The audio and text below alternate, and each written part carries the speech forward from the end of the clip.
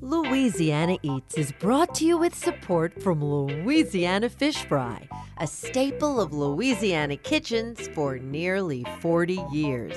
Maker of batters, coatings, boils, tartar sauce, cocktail sauce, and more. Louisiana Fish Fry, because life needs Louisiana flavor.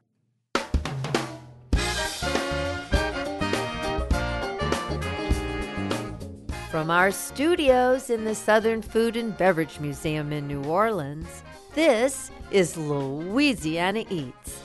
I'm Poppy Tooker. In our increasingly fast-paced world, traditional foods and foodways often have trouble competing with speed and convenience. But never fear. All over the planet, there are people working to save the superior flavor, nutrition, and cultural significance of heritage foods. On this week's show, we're going to introduce you to some of our greatest heritage food warriors. We'll begin with Sarah Lohman, author of Endangered Eating, America's Vanishing Foods, who recounts her adventure researching some of the country's rarest ingredients and the often extraordinary efforts to preserve them. Next, a trio of folks from Slow Food USA, a group at the center of this movement, discusses their book, The Ark of Taste, Delicious and Distinctive Foods That Define the United States. An in-depth look at some of the stories behind these disappearing flavors. Finally, we'll meet Casey Korn, host of Magnolia Network's Recipe Lost and Found, a show that helps families recover their long-lost recipes and the memories that go with them.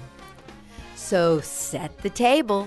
It's time to sit down and give thanks for these delicious foods and all the folks working to save them on this week's Louisiana Eats.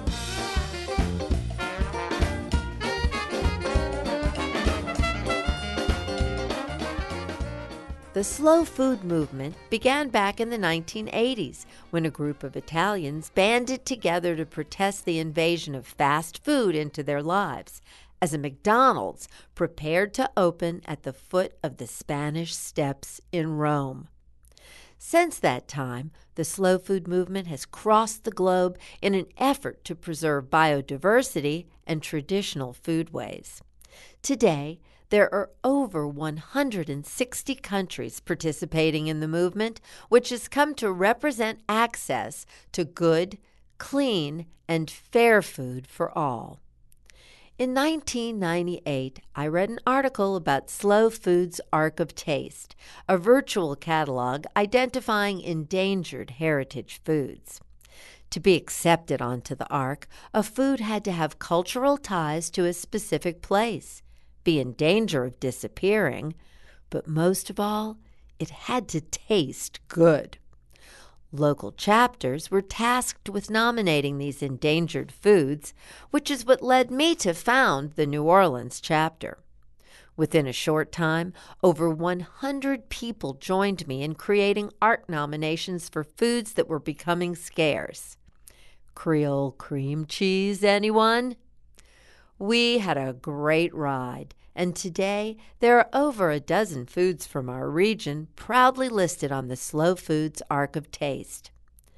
My passion for preservation is shared by Sarah Lohman, a food historian and author of the books 8 Flavors, The Untold Story of American Cuisine, and Endangered Eating, America's Vanishing Foods. She spent a year traveling across the U.S. to find these endangered foods and learn the stories of the people who are saving them. Sarah, I am so tickled to have this opportunity to speak with you again because your book, Endangered Eating, really deals with Slow Food's Ark of Taste. And of Yes. course, anybody who knows me knows that I was involved with slow food for a long time. Yeah. I mean, before I knew that about you, I could tell because I mean, I should say that this book has been inspired by the Ark of Taste and the sort of entries of rare and endangered food from across the country. And even when I was at the very beginning, just looking at the sort of different regional selections, I was just like, man, the New Orleans chapter has got it going on. And I know that the work you've done in onboarding has already made a difference. I know that Creole cream cheese was basically on the verge of extinction. And now you can, I mean, they're not, don't have to be like super common mainstream foods, but there are people continuing to make it and places where it's being sold. You can access it when you're in New Orleans, which is a very special thing that anyone visiting the city should do. And another super special thing that I did is that you also wrote about the Roman taffy cart as well. Yeah. And that means that I made a special point to go find them. And if listeners have never sought out the Roman taffy guy, I mean, it's amazing. It's this handmade taffy cart, and the candy was delicious. And it's just like when I spotted this, 19th century mule drawn cart from my car window, it was one of these moments where it felt like the present sort of faded away for a second. And you could see deep into that past of New Orleans. So I think that to me, that's the whole point of the Ark of Taste and of my book, to sort of encourage people to travel, or I think more likely, if you're already traveling somewhere, make a point to go on these little food adventures and really get mixed up in the local food culture. Well, I am pea green with envy at all of the incredible food adventures you had while writing Endangered Eating. And I'd really like to start off on the topic of dates. Yeah, sure. When it comes to Coachella, people always think of like the big music concert, Yeah, Beyonce. Yeah. but actually Coachella is like the central spot for growing dates in the United States, and that's been going on for quite some time.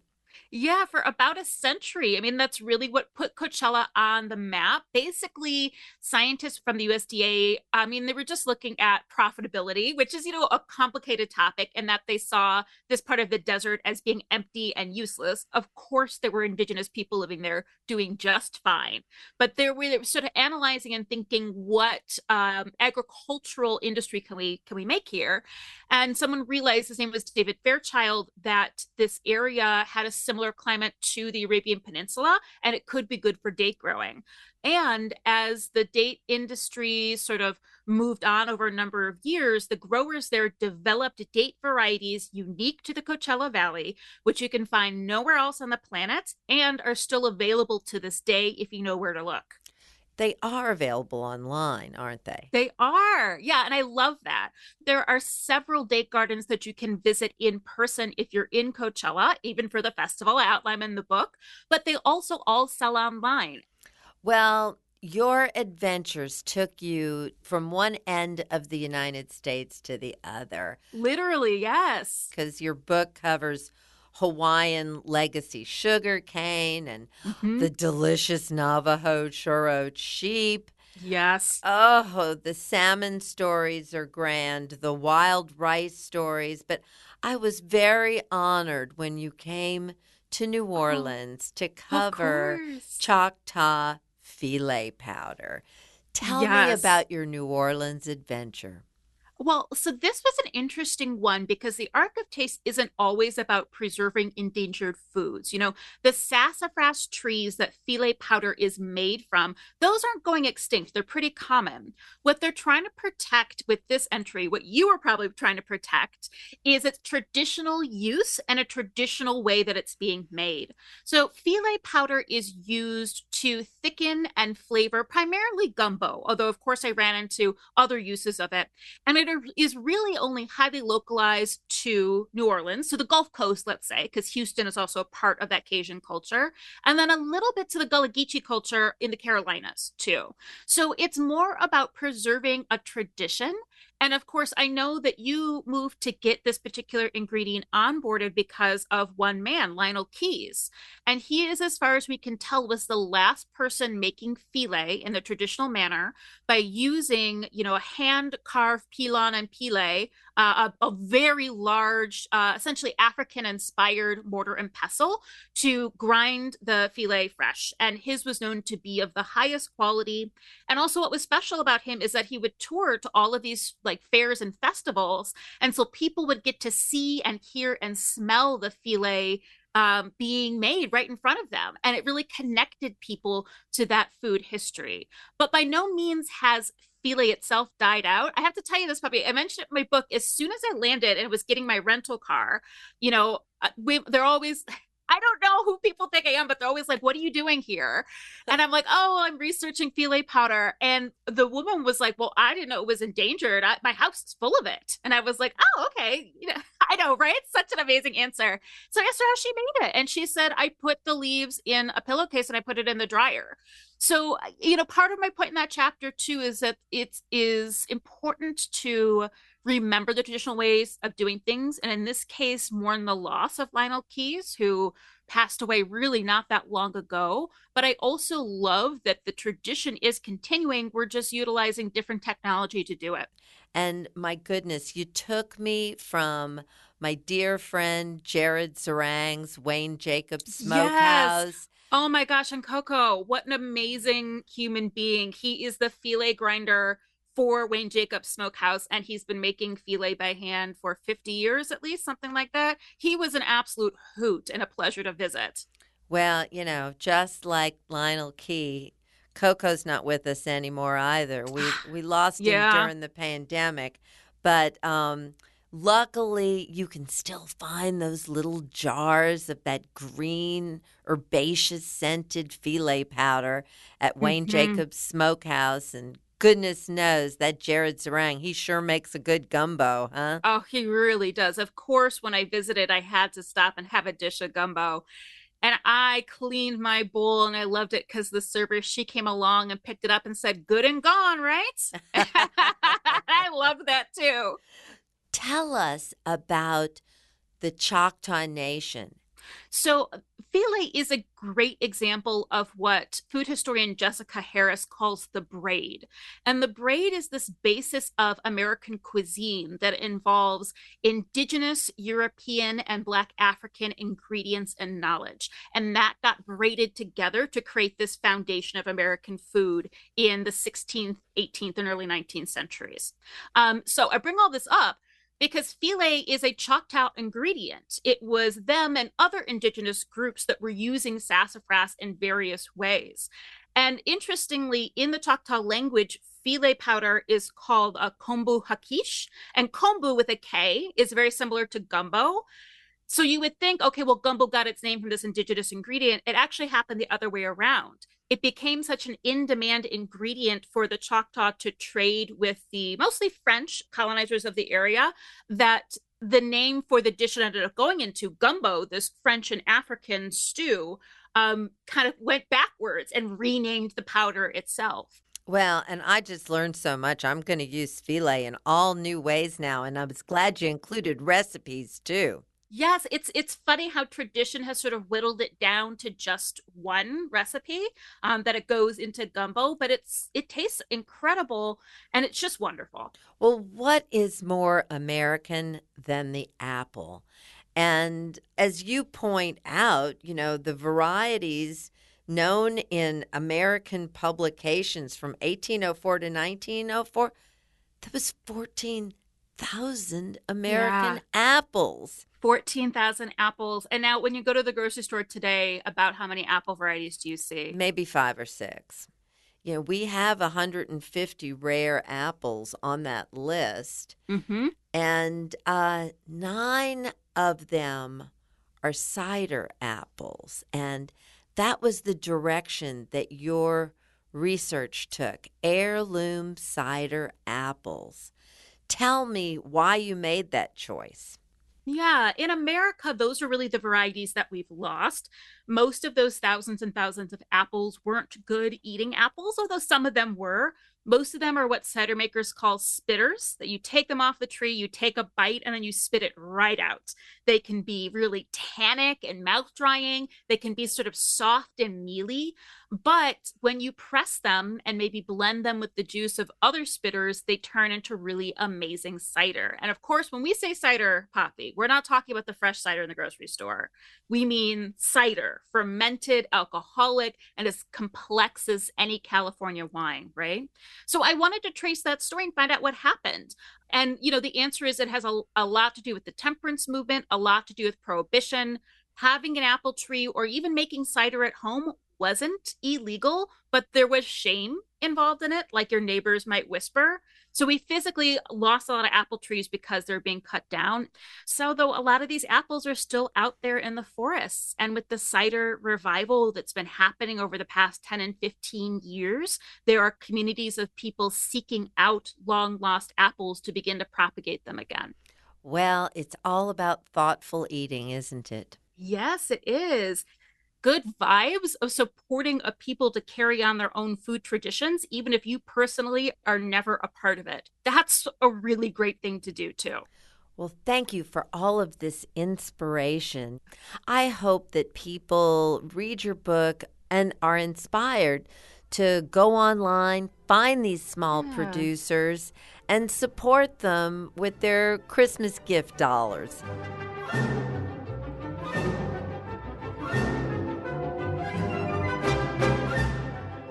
That was Sarah Lohman, author of Endangered Eating, America's Vanishing Foods.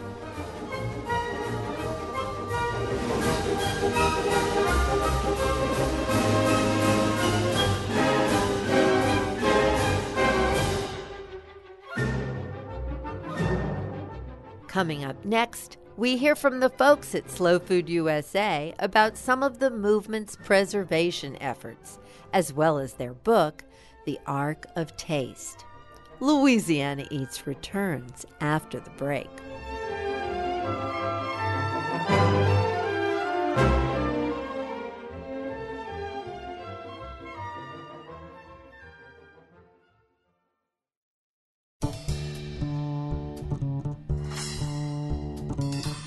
I'm Poppy Tooker, and you're listening to Louisiana Eats, edible content for Louisiana food lovers. Louisiana Eats is brought to you with major support from Crystal Hot Sauce, now celebrating 100 years of hot sauce deliciousness. Always made with just 3 simple ingredients: aged red cayenne peppers, distilled white vinegar, and salt. Nothing artificial. Crystal Hot Sauce. Step out of the heat and into the flavor. From Rouse's Markets, synonymous with seafood straight from Louisiana's waterways. Rouse's Markets tastes like home.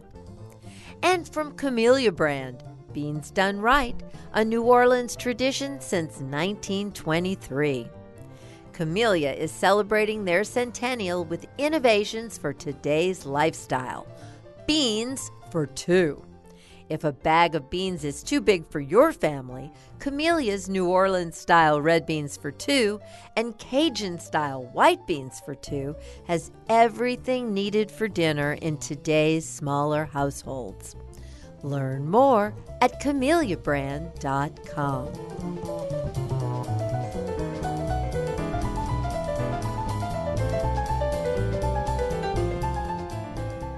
The New Orleans Slow Food chapter was one of the first in America, founded before there ever was a Slow Food USA, which arrived on these shores in the year 2000. Today, there are more than 100 local American chapters. Back in the day, I served for several years as chair of the U.S. Ark of Taste, and I am proud of the many things we accomplished. Recently, Slow Food USA published a book on the topic, The Ark of Taste, Delicious and Distinctive Foods That Define the United States. I was eager to sit down with the authors Giselle Kennedy Lord and David Shields, joined by Slow Food's Executive Director Anna Muley, to learn more about the book and how things are sailing on the Ark today. Well, welcome, welcome, welcome. And what an interesting work this is. I know from my experience that this is a book that is 20 plus years in the making. Anna, how many Ark of Taste U.S. foods are there on the list now? Thanks, Poppy. Yeah, we have over 400 items now on the US Ark of Taste. And like you said, the Ark of Taste is a really amazing avenue for grassroots communities to look around in their neighborhoods and their communities and see what is happening in our region, what is endangered, what used to be here that's no longer here. Well, I loved your quote in the introduction of the book because I do think it sums it up when you say that it's all about joy and justice of That's right. biodiversity. That's right. We always want to hold these two things together. It's about the flavor and the deliciousness and the cultural relevance of these foods. And also, it's about the story of justice and why these foods are not on our plates anymore and why they're not in production, and then how we can bring them back, how we can revitalize these foods and bring them back onto our menus and into our communities. David and Giselle, okay, so you had more than 600 foods, I imagine, to choose from. How many ended up in the book, and how in the world did you make those decisions? Less than 75 that are in the final book. There were certain items in the Ark of Taste that were rather limited in their scope. Another thing we made in terms of a decision was not to include many processed foods and concentrate on vegetables, grains, fruits, and meats, proteins that people could conceivably get a hold of. And always honoring indigenous foodways and first foods in that. So trying to kind of, the regionality of each of these entries was pretty tricky because really we're looking more at where they are most prolific and thriving than where they're from. I would like to address that accessibility and economic issue. Yes, unfortunately, here in the US and the way our food system is set up, the local organic foods tend to be more expensive than the mass-produced commodity foods. And I think what Slow Food and the Ark of Taste does is issue an invitation to make food decisions based on flavor and nutrition instead of efficiency. One of the things that I was so glad to see you all did in the book is there's a little index for each of the foods, and one of the categories is notable producers. I think one of the great heroes of saving Ark Foods has certainly been seed savers. My goodness, they grew some things out that were very rare and difficult to find at one point, probably in the early 2000s. And we actually would have tasting meetings at Seed Savers. And they are such heroes of this piece. Right. And it's interesting. Seed Savers now is urging that every region in the United States form its own version of Seed Savers because access to foods is important. Access to seeds is equally important. Poppy, I wanted to add that we have been running a campaign called the Plant a Seed campaign every year, which features seeds from the Ark of Taste. And we have a different theme each year. We focus on greens this year. We're looking at grains and roots next year, and really helping people learn about seed saving. Definitely. That is a brilliant, brilliant campaign. I'll never forget down here after Hurricane Katrina when we were doing fundraising and doing some slow food events at the farmers market here. Seed Savers sent us boxes and boxes of seeds, and everybody was excited and getting involved in planting things in a time that it was very important to have something fresh and green again. I have to say, I hope that the pumpkin pie lovers across America have an opportunity to make a pie with the Long Island cheese pumpkin. It changed my life when I first tasted it, and I seek out cheese pumpkins every year to make jam, to preserve in various ways, because that is not your watery doorstep Halloween pumpkin, is it? Tell us about what makes that one so special. Right. It's one of that family of Moscata pumpkins that is a native pumpkin, and the ancestry of them is all from Guatemala, and they're all relatives of the butternut squash, interestingly enough. The one on Long Island is really interesting because it's the flattest of them all. Now you have this wonderful pumpkin that can provide you all the pie you want. Or one of the things that it's done down south is to make those what they call pumpkin chips, which are sort of glassy, sugared pumpkin preserves. They're delicious.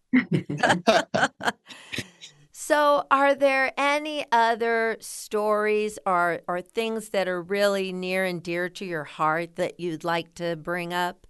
Yeah, I am in Oregon in the Pacific Northwest, and so I'm going to call out the Olympia oyster because I just feel like oysters are these incredible creatures. They are capable of so much. And the Olympia oyster is an amazing story. We almost lost it. We managed to keep it around by way of many people who worked really hard to essentially care for the water and the landscape that they were growing in. They grow in a much bigger, sort of a much longer stretch than seems logical.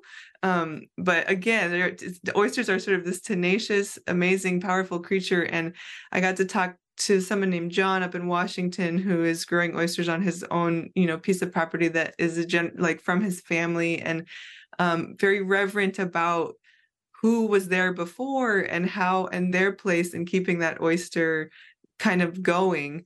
So if you come out to the Northwest, I encourage you to look around for the Olympia oyster. They're still a little hard to come by. Giselle, is there anything you wanted to add? Yes, I am really drawn to the story about the Navajo churro sheep.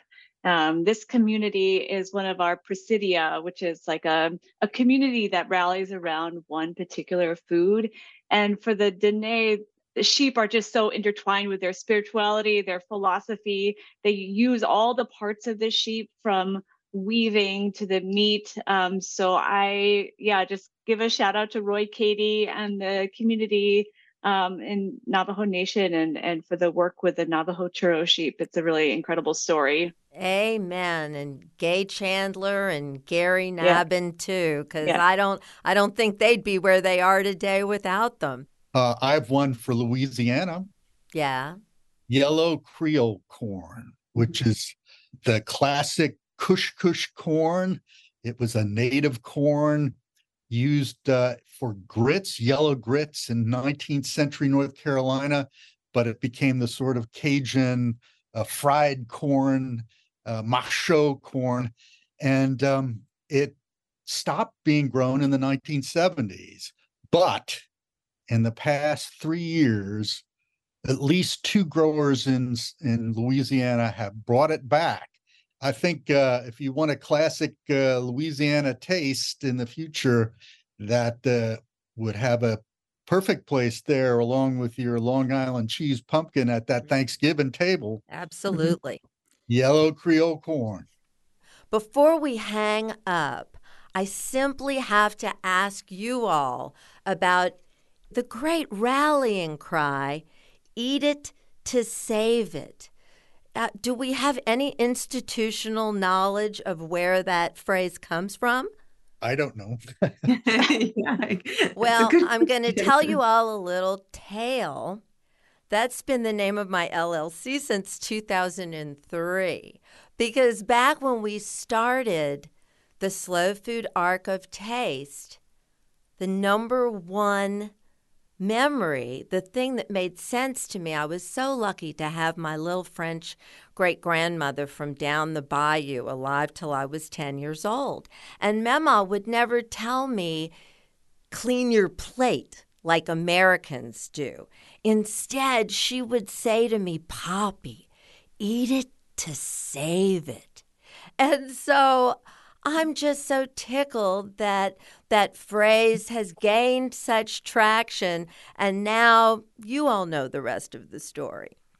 Poppy, what was your grandmother's name? We have to have a proper attribution here. Her name was Ethel Lirette, Lirette, Moran, and she was from Chauvin, Louisiana. And I can't say that eating it to save it has helped my waistline over the years, but it just means so much because we have to cultivate an interest in these foods and a knowledge around them. And we have to urge people to eat them because that is the only way that we can save them. Poppy, one thing I love about food is that it is about the human relationship that we're in with the agriculture and the food that we grow, how we need to be in kinship with the planet, right? So I think that Eat It to Save It talks about that it's not a us versus nature thing. It's like we are part of this story. Humans are part of the story about agriculture. And you see that in the stories that are woven through this book. And you see that in that phrase, eat it to save it. Thanks so much for the great work that you all are doing. Thank you so much, Poppy, and for your legacy with Slow Food. You know, you've made a really important contribution historically. So it's really nice to have this conversation with you now and to talk about the long history of connections, especially in Louisiana. I look forward to the next time that we get to see each other. Hopefully, it'll be around a table set with some delicious Ark of Taste foods.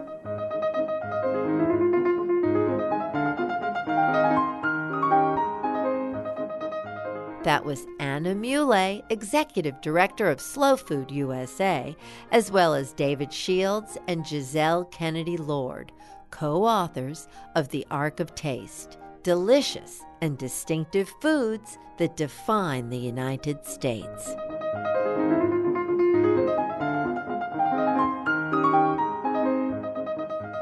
What Louisiana foods are represented on the Slow Food USA Ark of Taste?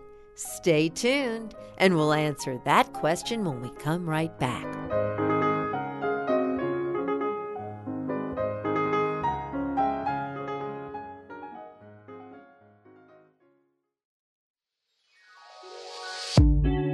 I'm Poppy Tooker, and you're listening to Louisiana Eats, edible content for Louisiana food lovers.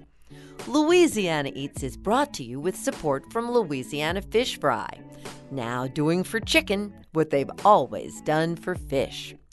Fried chicken tenders, wings, sandwiches, and more. Louisiana Fish Fry has you covered with a mix specially for chicken. Louisiana Fish Fry, because life needs Louisiana flavor. And from Visit the North Shore. Discover world-class culinary flavors on the North Shore this fall. Experience the bounty of the bayou and the rich culture from award-winning chefs, soulful mom-and-pop restaurants, extraordinary bakers, and creative mixologists. To learn more, request the Explore the North Shore Visitor Guide for inspirational stories, custom itineraries, and event information at visitthenorthshore.com. St. Tammany Parish, Louisiana's easy escape, just 40 minutes from New Orleans' French Quarter.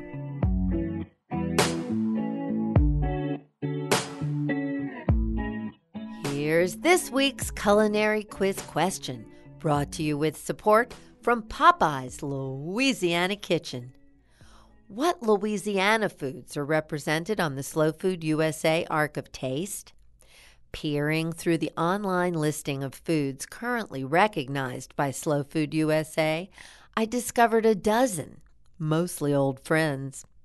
If you've got a locally grown melon on your table this Thanksgiving, it's thanks to Slow Food and the amazing work of Dr. Lance Hill, who resurrected the melon after all the local vines drowned in Hurricane Katrina. Are there local satsumas in your ambrosia? They're on the Ark, too, originally put there after the orchards drowned in Katrina's salt water. Sure, they're widely available today, but with saltwater intrusion and land loss, they still deserve special care and attention. There's the handmade filet powder Sarah Lohman spoke of, and of course, another great local triumph, Creole cream cheese, which was all but extinct when I first started the local slow food chapter here in 1998. We saved that one from the brink of extinction. But to me, most special of all is Roman taffy candy. Before there was Slow Food USA, former members of our original New Orleans chapter will remember the day we voted Roman taffy candy onto the Ark. It was a beautiful sunny Saturday afternoon when Susan Spicer had Spice Inc., our original home base here. Ronnie Cotman pulled right up to the curb with his mule-drawn century-old cart, and we all ate his candy in celebration before unanimously voting him onto the Ark of Taste. Authentic local flavors need our attention and devotion. Just remember, you've got to eat it to save it. I'm Poppy Tooker, and you're listening to Louisiana Eats.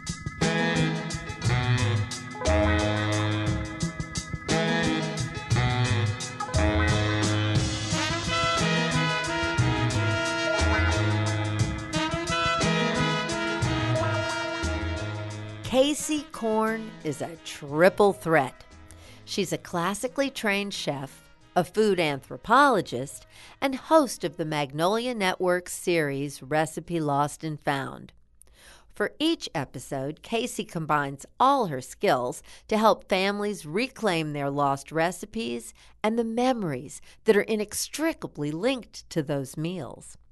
She's here to tell us why and how she does it.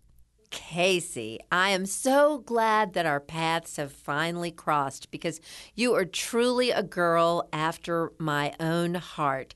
As soon as I learned about Recipe Lost and Found, I thought, oh, what great work to do. I'm so thrilled by the work that you have been after, the very important work. But, I'd really like you to explain what a culinary anthropologist is. Yeah. So for me, being a culinary anthropologist basically is illustrating how we're all connected through food.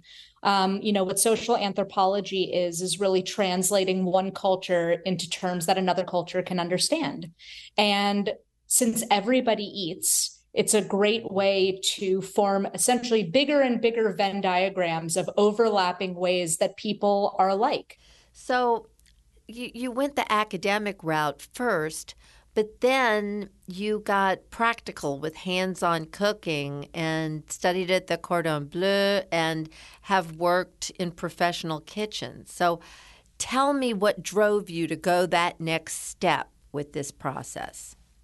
Well, I was really inspired by everything that Anthony Bourdain did, as I think a lot of food media people of every generation have been.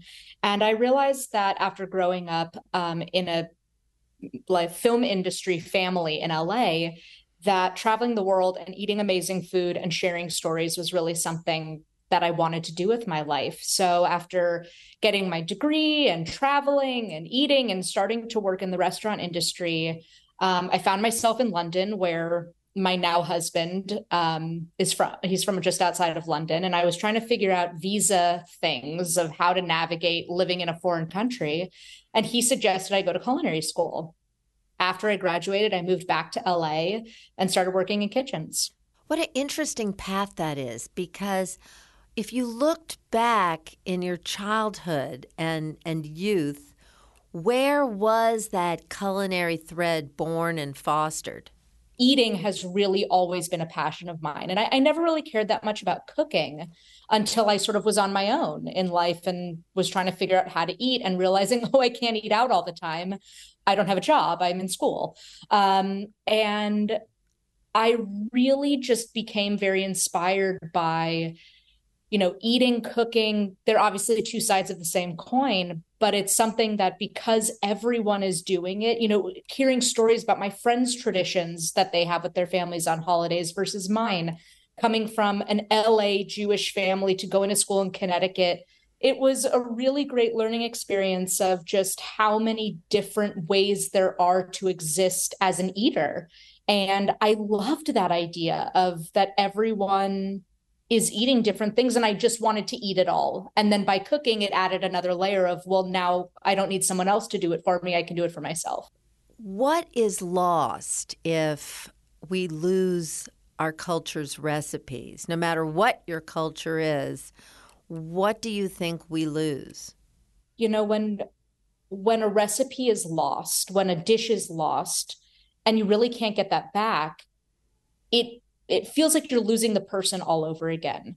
And every time you would eat that dish, if it's, a traditional Thanksgiving dish, a lot of it's, wrapped up in holidays because that's when we have traditions, right? But, every Friday night dinner, every Thanksgiving, every Christmas, every whatever it is that dish is missing, you remember the loss of that person again, that person's legacy, that history. And that's such a sad thing. It's taste memory. Isn't that what Yes. this is truly all about? That it's all tied to your heartstrings, That has always been my philosophy. You're absolutely right. And that's why on my show, Recipe Lost and Found, we always start with a meal together, me and the family member, where we can taste either a dish that is very similar or very different to the dish they remember. Because once you're sitting there eating, you're smelling, you're tasting, you're feeling the textures of this food, there's always more memories that come up about the dish we're trying to recreate, because sense memory is so strong. And without fail, people always remember more than they think they do about a dish once they're eating. And I imagine there's a lot of tears shed about that. I cry every episode. I would too. Both while we're filming, which usually gets cut out, and then when I'm watching them, my husband laughs at me. He's like, what happens? I'm like, but it's such a special story. And it is. And I'm not saying that, jokingly. Like, I really do cry watching every episode because it isn't just about the food. It's about the family and the memories. And I just love food and people. And I love being able to give this gift of a memory back. What, in all of these travels and searching that you've done, what's the common thread? The common thread that I found is that people know more. They know more than they think they do about a recipe. There's always clues that they have that they don't realize are connected to this dish. So the part that really is touching for me, and I find every single episode, is it's not actually about the recipe. It's about the story. It's about the journey. And it is, because we'll never know if the recipe is 100% right. It's much more about creating the memory and bringing them back to that. And that's the part that always hits home. Casey, looking back over all the guests that you've had in your 2 seasons, tell us about some of the people who really tugged at your heartstrings. Oh, wow. Well, one of the really cool recipes we did was this brown stew chicken, where the family is now in Bed-Stuy, Brooklyn. Their grandmother had come on this unbelievable journey of coming from the South. The grandfather was from the Caribbean. It was this great mashup of Southern and Caribbean flavors. And it's a recipe, brown stew chicken, that every family has their own recipe. But the grandson who I was helping, has his own culinary background. And the family and the community that came together to support him in this journey was beyond belief. And I love that episode, especially, talking to you about it, because me researching this dish, having no idea what this recipe was, I thought brown stew chicken. I'm reading about it, I'm hearing about it, I'm thinking, oh, well, it sounds to me sort of like a Cajun dark roux.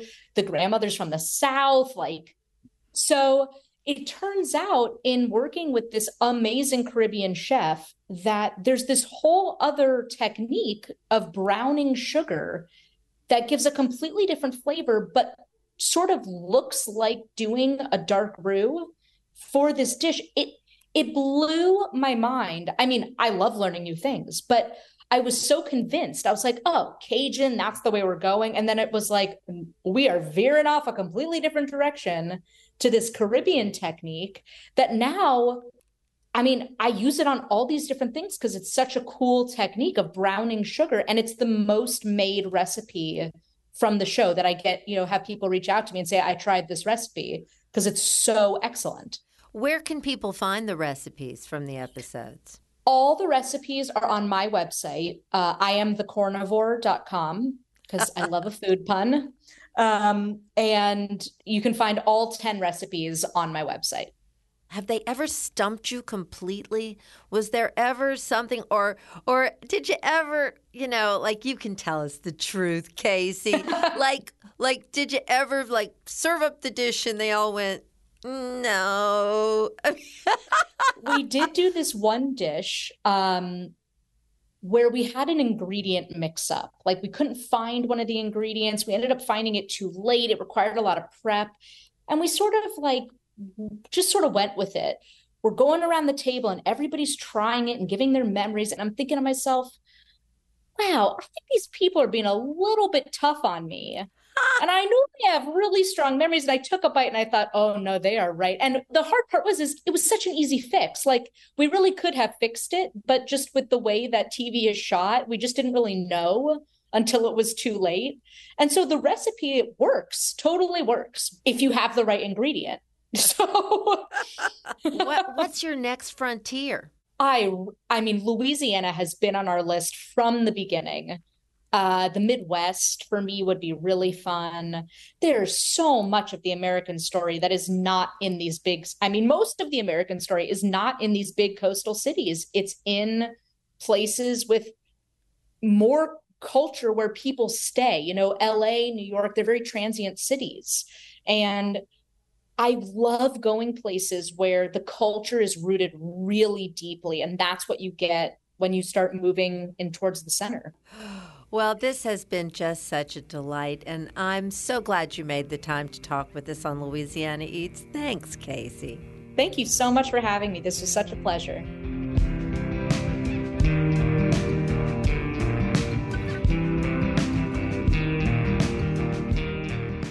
That was Casey Korn, chef, anthropologist, and host of the Magnolia Network's Recipe Lost and Found.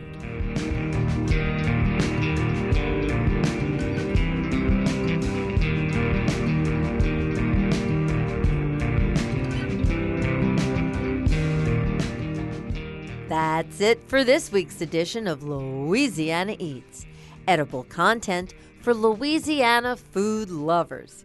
Catch up on previous editions of Louisiana Eats on poppytooker.com, where over a decade of Louisiana Eats is available for pod and webcasting, along with recipes and cooking class videos too.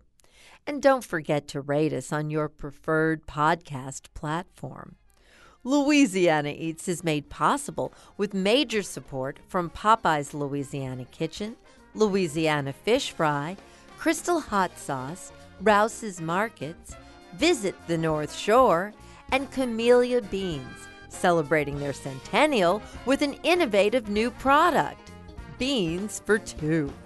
Camellia's new red beans for two and white beans for two include everything needed to cook 2 authentically seasoned bowls of beans, scaled for today's smaller households.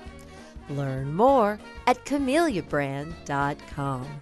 And from D'Agostino Pasta, celebrating our culture with fleur-de-lis, crawfish, and alligator-shaped pastas. All handcrafted in Louisiana, just as it's been done in Sicily for centuries. Visit d'agostinopasta.com to learn more. Original theme music composed by David Pomerleau and performed by Johnny Sketch and the Dirty Notes. Big thanks to senior producer Joe Schreiner, producers Blake Longlinay and Steve Himmelfarb, with writing contributions from Becky Retz, and to our business manager and social media maven, Maddie Mullidew. Catch up with us anytime on Instagram, Twitter, and Facebook too. Louisiana Eats is a production of Poppy Tooker Broadcasting.